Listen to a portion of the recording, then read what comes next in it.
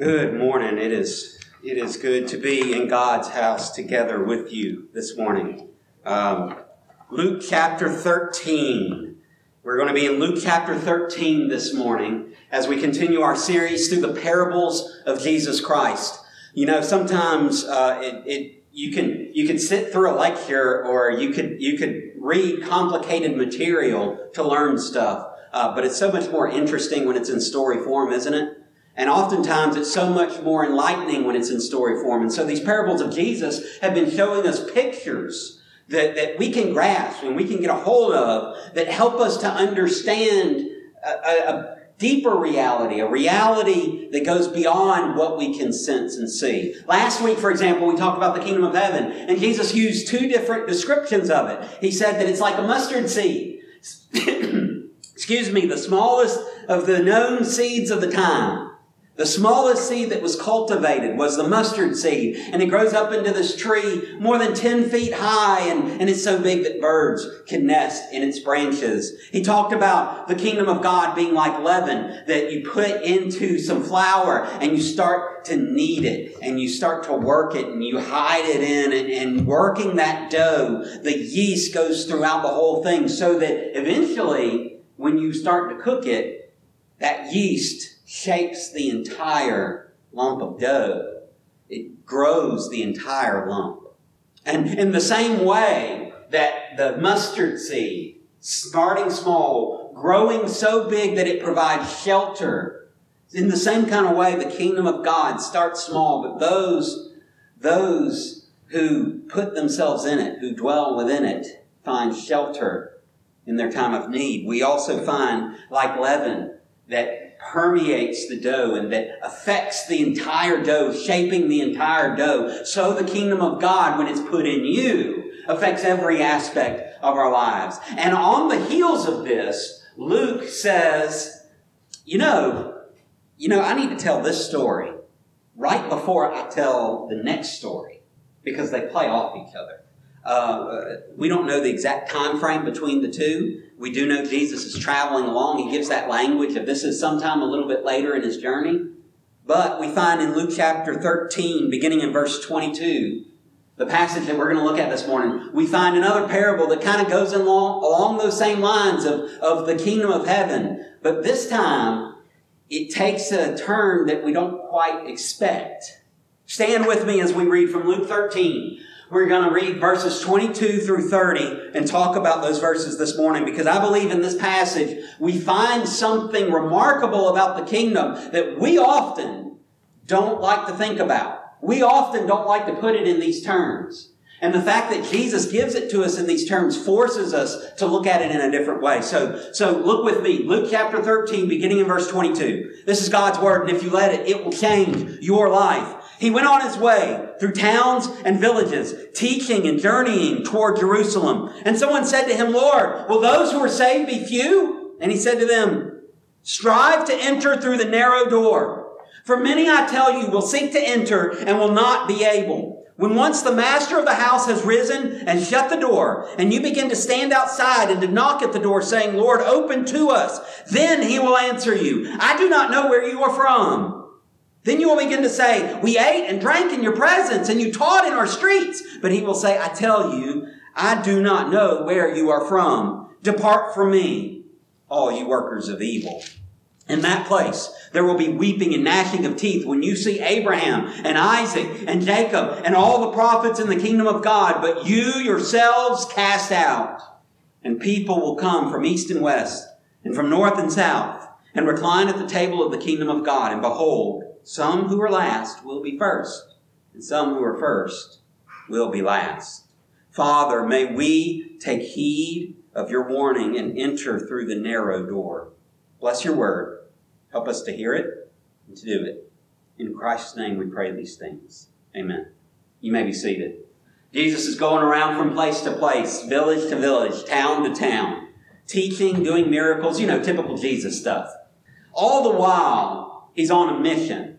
In verse 22, Luke tells us that he is journeying toward Jerusalem. Back in chapter 9, verse 51, Jesus sets his eyes toward Jerusalem. And now, We see him as he's going, as he's teaching, he is on this journey. He is headed to a location, but he's also headed to a destiny. The journey for Jesus wasn't endless wandering or just being here or there or just happening along certain circumstances. He's not like a boat just sitting on the waves, just getting pushed around wherever the waves happen to lead him. No, he is directly headed toward Jerusalem. And we all know what happens there. When he gets there, he's going to confront the evil of his day. When he gets there, he is going to drive out money changers because they're turning a house of prayer into a den of robbers. He's going to directly oppose religious leaders who think they know exactly what God wants and are missing the entire point. They're majoring on the minors and forgetting the most important details of what God has told them in the law. He's headed to Jerusalem. He will be welcomed. Hosanna! Hosanna! Blessed is he who comes in the name of the Lord. And before the end of the week, they'll be shouting, crucify him, crucify him. He'll be hung up on a cross that isn't there anymore, but it's still there in our hearts. The impact is still being made. He's headed to die. And if that was the end, well, if that was all he was headed to do, well, then we're all pitiful. He's headed to die in order to rise. He sees that. And it's important to remember that everything that Jesus is doing, he is doing headed toward that destiny. He's not hiding from it. He's not shying from it. He's not running away from it. He's not aimlessly wandering around and maybe some point I'll find out what I'm supposed to be doing. No, he knows exactly where he's going and he is headed that way. We don't know where he is. We don't know when this is compared to his entry into Jerusalem. We don't know how long of a journey he has left to go. But that's not the point. The point is he knows he's headed there and he's journeying toward Jerusalem. As we see him journeying along his way, he gets an opportunity. And we just talked about a minute ago what Jesus had just talked about. The kingdom of heaven being like the mustard seed and the leaven. I have a feeling he taught this more than once. I have a feeling that he taught this several times. That he went around using some of these same examples over and over again. The gospel writers don't give it to us multiple times usually. Sometimes they do. This one is one of those things that Matthew gives us and Luke gives us. But I have a feeling he taught this on multiple occasions in multiple towns and villages. And on one particular occasion, maybe someone heard him and began to see another analogy possibly at play. You see, the mustard seed is small. Yeast starts out real small, right? Y'all ever seen yeast? You ever see dry yeast? Have you ever seen non-dry yeast? It doesn't take much, does it? It doesn't take much at all. Maybe, just maybe, the kingdom of heaven is really, really tiny. Like it's not open to a lot of people. Maybe God's kingdom is just really small. This guy's mind starts thinking, well, mustard seeds are small, the leaven, it doesn't take very much. Maybe the kingdom of heaven is only open to a select few. And so he asked him, look at verse 23, and someone said to him, Lord, will those who are saved be few? Will those who are saved be few? This was a, maybe he's concerned. Am I going to make the cut? Some things, some cults and some different groups teach that only a few, there's a certain limited number, and once it hits that number, that's it, there's no more. There are limited spots available. You got to call now to make your reservation kind of thing, Only the very best. Only the top ones. And for some reason, this doesn't seem to bother some of them. I've talked to a couple of them, and they've mentioned this idea that only 144,000, for example, is what one group teaches. And I asked them, I said, doesn't that concern you that you may not make the cut? And they said, well, I'm probably not going to make the cut. Then why are you doing this? What's the point? Maybe I won't make the cut. Maybe this guy's concerned because he may not be good enough. If heaven is only open to few people, maybe I may not make it. Maybe I won't be good enough and I'll be left out. That's a legitimate concern for some folks. Maybe he's exactly the opposite. Maybe he's overconfident. Yep, only a few get in, and I'm definitely one of them. Because I see that too. I see that error where somebody says, well, God doesn't just open up his kingdom to anybody. And I know I got in. I don't have anything to worry about. I'm definitely good enough. I don't know. We don't know his motive. But we do know this was an ongoing discussion. In fact, it's not Bible. Okay? Don't hear me quote this as Bible. This is not Bible. But there is a book in the Apocrypha that's sometimes called 4th Ezra. They put Ezra and Nehemiah as being the first 2 books of Ezra, and then 2 more books of Ezra. Sometimes it's called 2nd Esdras. I don't know which one to call it for y'all, but it's either one. There's a passage in there where God supposedly is talking to Ezra, and he says, "The Most High made this world for the sake of many, but the world to come for only the sake of a few." He goes on to talk about the fact that there's a whole lot of clay, but there's not much gold. And the idea being that some are like the clay. They're plentiful. They have a place in this world, but that's it. They don't have a place in God's kingdom, but there's very, very few pieces of gold out there. The good ones, they're the ones that are going to get into heaven. Many have been created, he goes on to say, but only a few shall be saved. That selectivity, there was an ongoing discussion in the period about just how open is the kingdom of heaven. And this guy, whether he's concerned that he may not make it, maybe he's a little bit too proud of himself, thinking he's definitely making it, and not very many are. Whatever the case is, wherever his mindset is, he says, well, are there just going to be a few who are saved? You know, often Jews thought, well, there's no hope for Gentiles.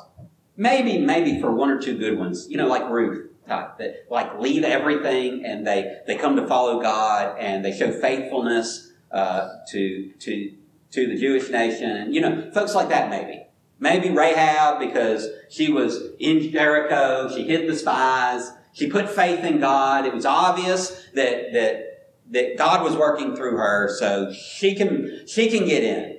Maybe there's 1 or 2 others that are just so faithful to God.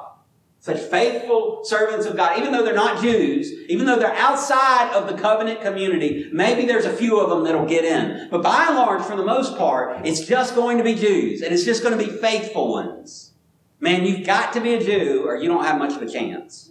That was the common teaching. That was what they expected. So imagine when Jesus takes this hypothetical generic query and turns it into a personal soul searching. This is how surprised they are. Imagine how life-shattering it is to hear a parable of a narrow door and to realize who you think is getting in may not. Look at verse 24. Strive to enter through the narrow door, for many, I tell you, will seek to enter and will not be able. Now, we as Baptists, we're very careful. We talk about salvation. We are very careful to make sure that you don't get the impression that you are earning it. And for good reason, right? Ephesians 2 says it's by grace through faith. It's not of yourselves. It's a gift of God, not of works, lest any man should boast. Of course, right after that, we leave off verse 10 that says we are his workmanship, created in Christ Jesus unto good works, which God has prepared in advance for us to do. We forget that verse. But we stress the fact that you are not saved by your works. And you're not saved by your works. That's very true. But notice what Jesus says.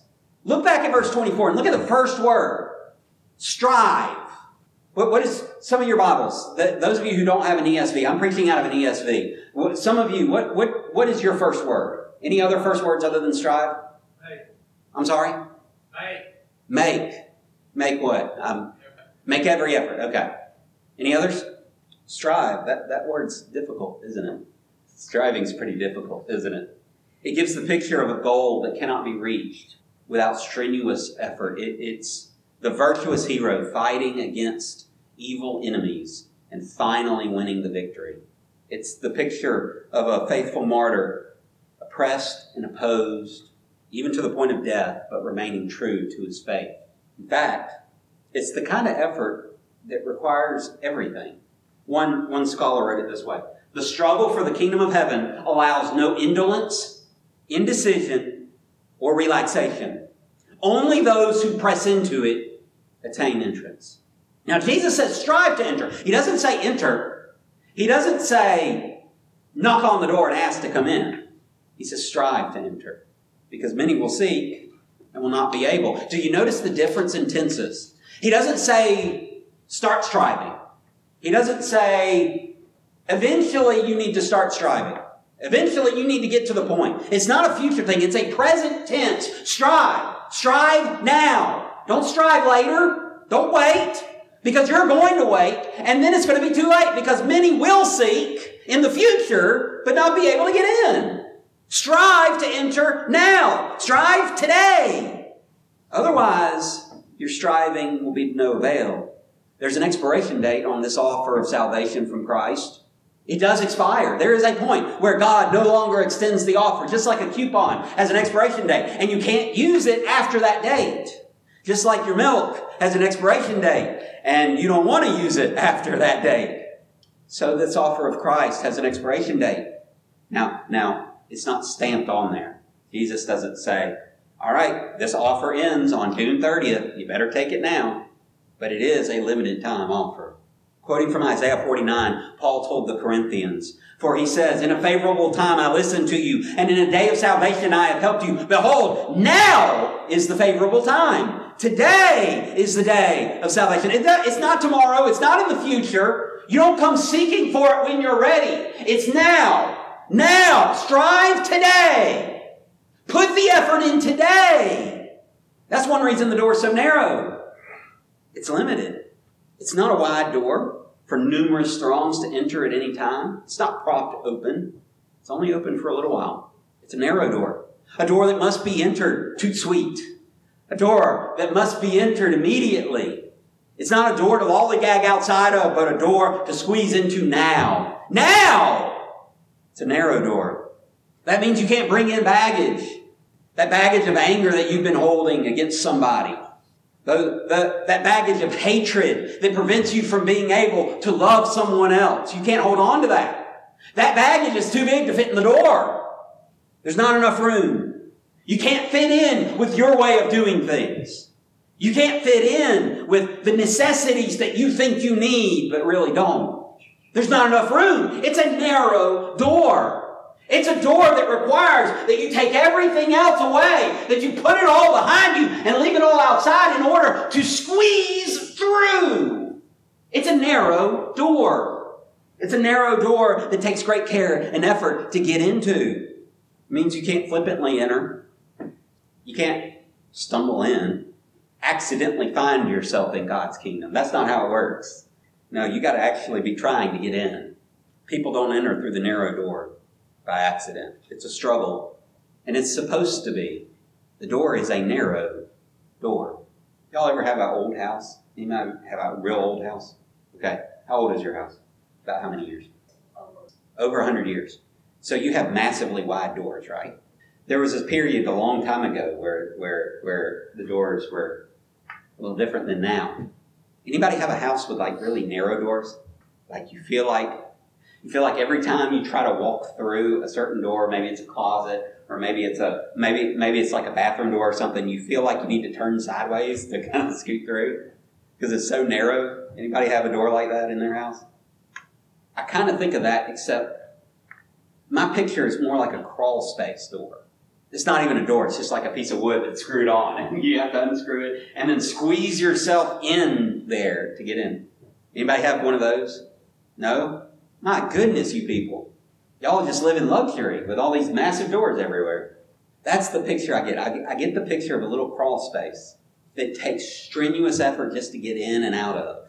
It's a narrow door. And yet for a while, the door stands open. It won't stay open forever. Verse 25, when once the master of the house has risen and shut the door, and you begin to stand outside. That's interesting. Something I hadn't really noticed before. It just kind of hit me. They weren't trying to get in until after the door was shut. That's the language here. That begin to stand outside, they start congregating.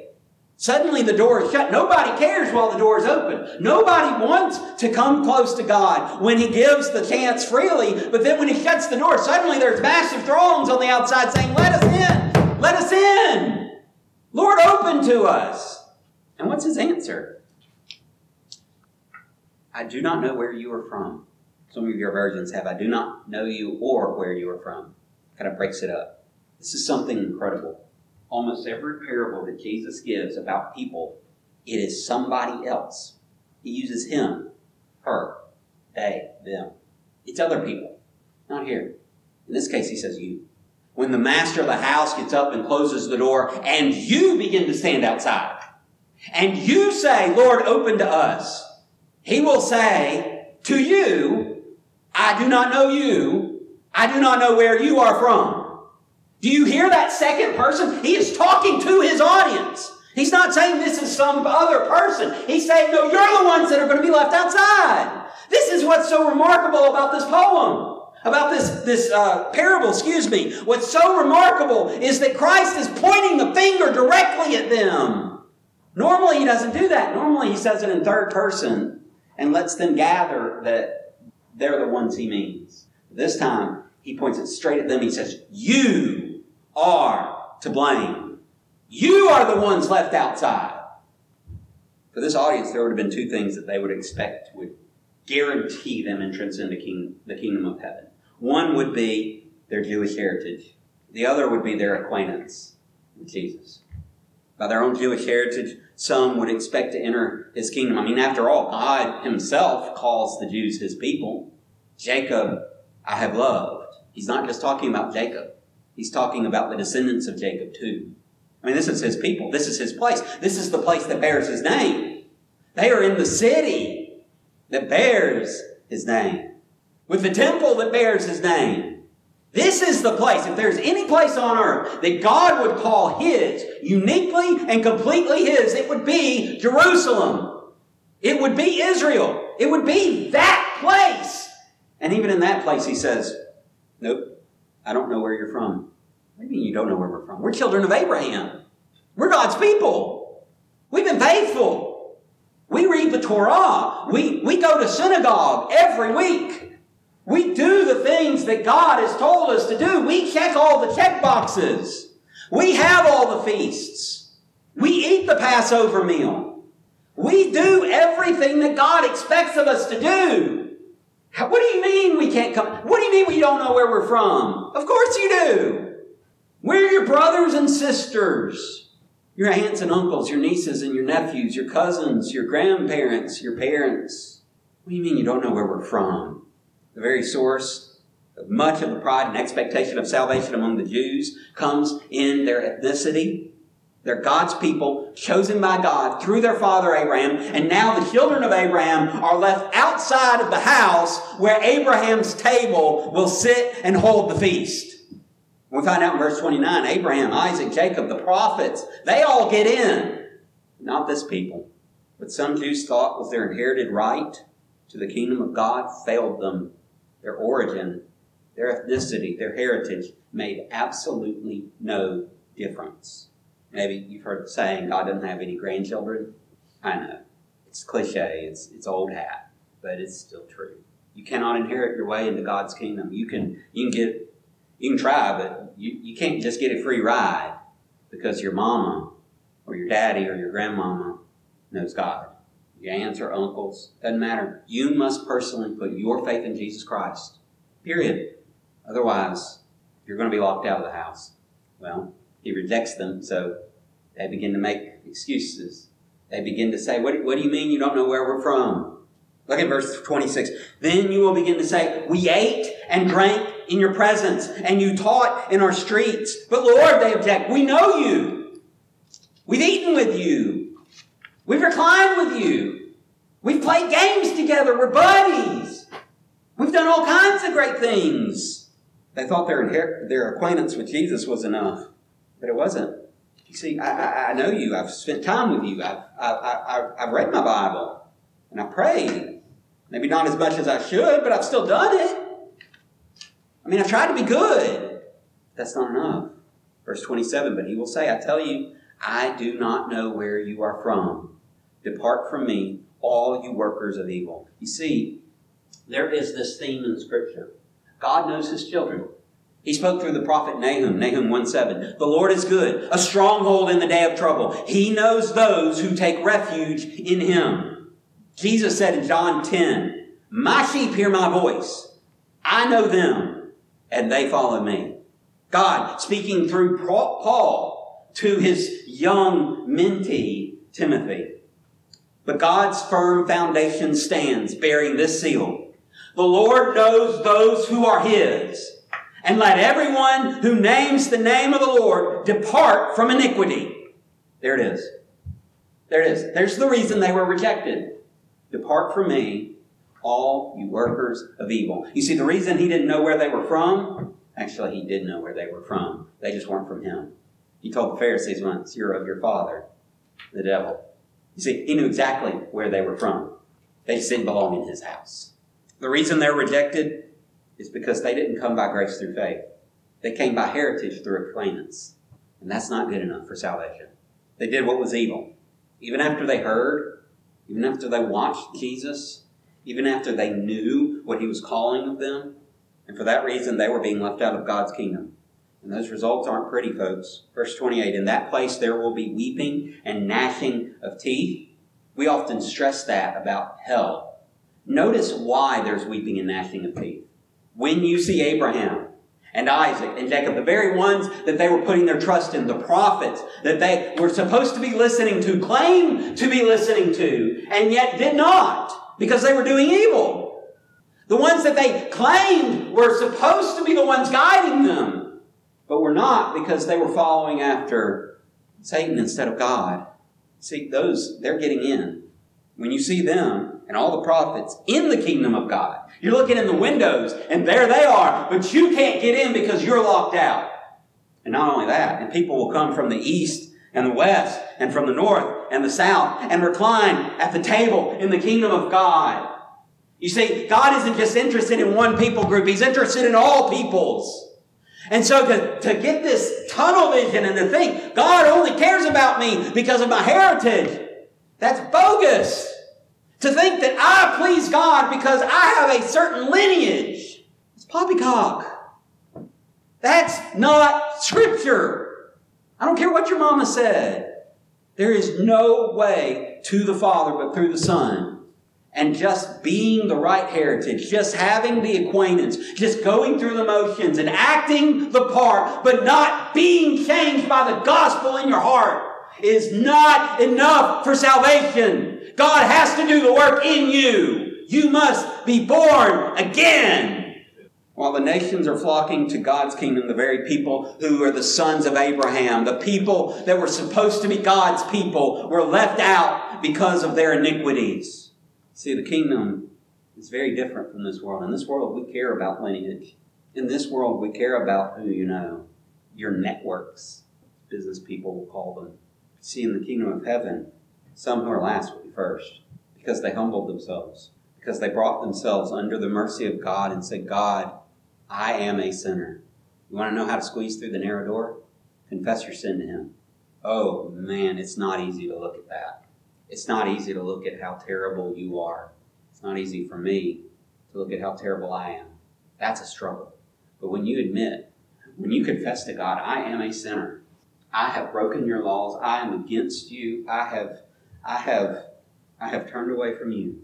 And when you repent of your sin, when you say, God, I don't want to do that anymore because it doesn't please you. I'm turning away from my sin and I'm turning to you and I'm trusting in you. I'm trusting in you to make me right. I'm trusting in you to bring me salvation. I'm trusting in you to save me from my sins and to put those things away from me and to help me be the kind of person that you created me to be. When you turn to Him, that's how you squeeze through the narrow door. Because at that point, you are stripping off everything else that does not matter, that holds you back, that keeps you from fitting in the door. And you are dealing directly with God Himself. That's how you squeeze through the door. And it's a struggle. It's also a struggle not to want to run back outside and grab a few things. The door's not big enough for that. It's only big enough for you. Childlike faith and your trust in Christ. That's all that will fit in that door. So I guess it's time to look in the mirror and ask ourselves, have we given up everything to enter through the narrow door? Have we thrown it all aside? Or are we still trying to smuggle stuff in? Are we still lollygagging on the outside like we got plenty of time? I'm going to pray for you, and then we're going to have a verse of invitation to Him, and I'm going to ask you, just whatever God's putting on your heart to do, you do. If it's throwing down everything and entering through the narrow door, I'd love to help you do that. I'll be up here at the front. If it's not, if it's joining a church that can help you in your journey, can help you live out this Christian life, we'd love to have you here.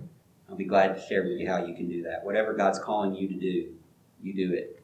After we pray this prayer, pray with me. Father, this is your time. This is your word. You have blessed it just by speaking it.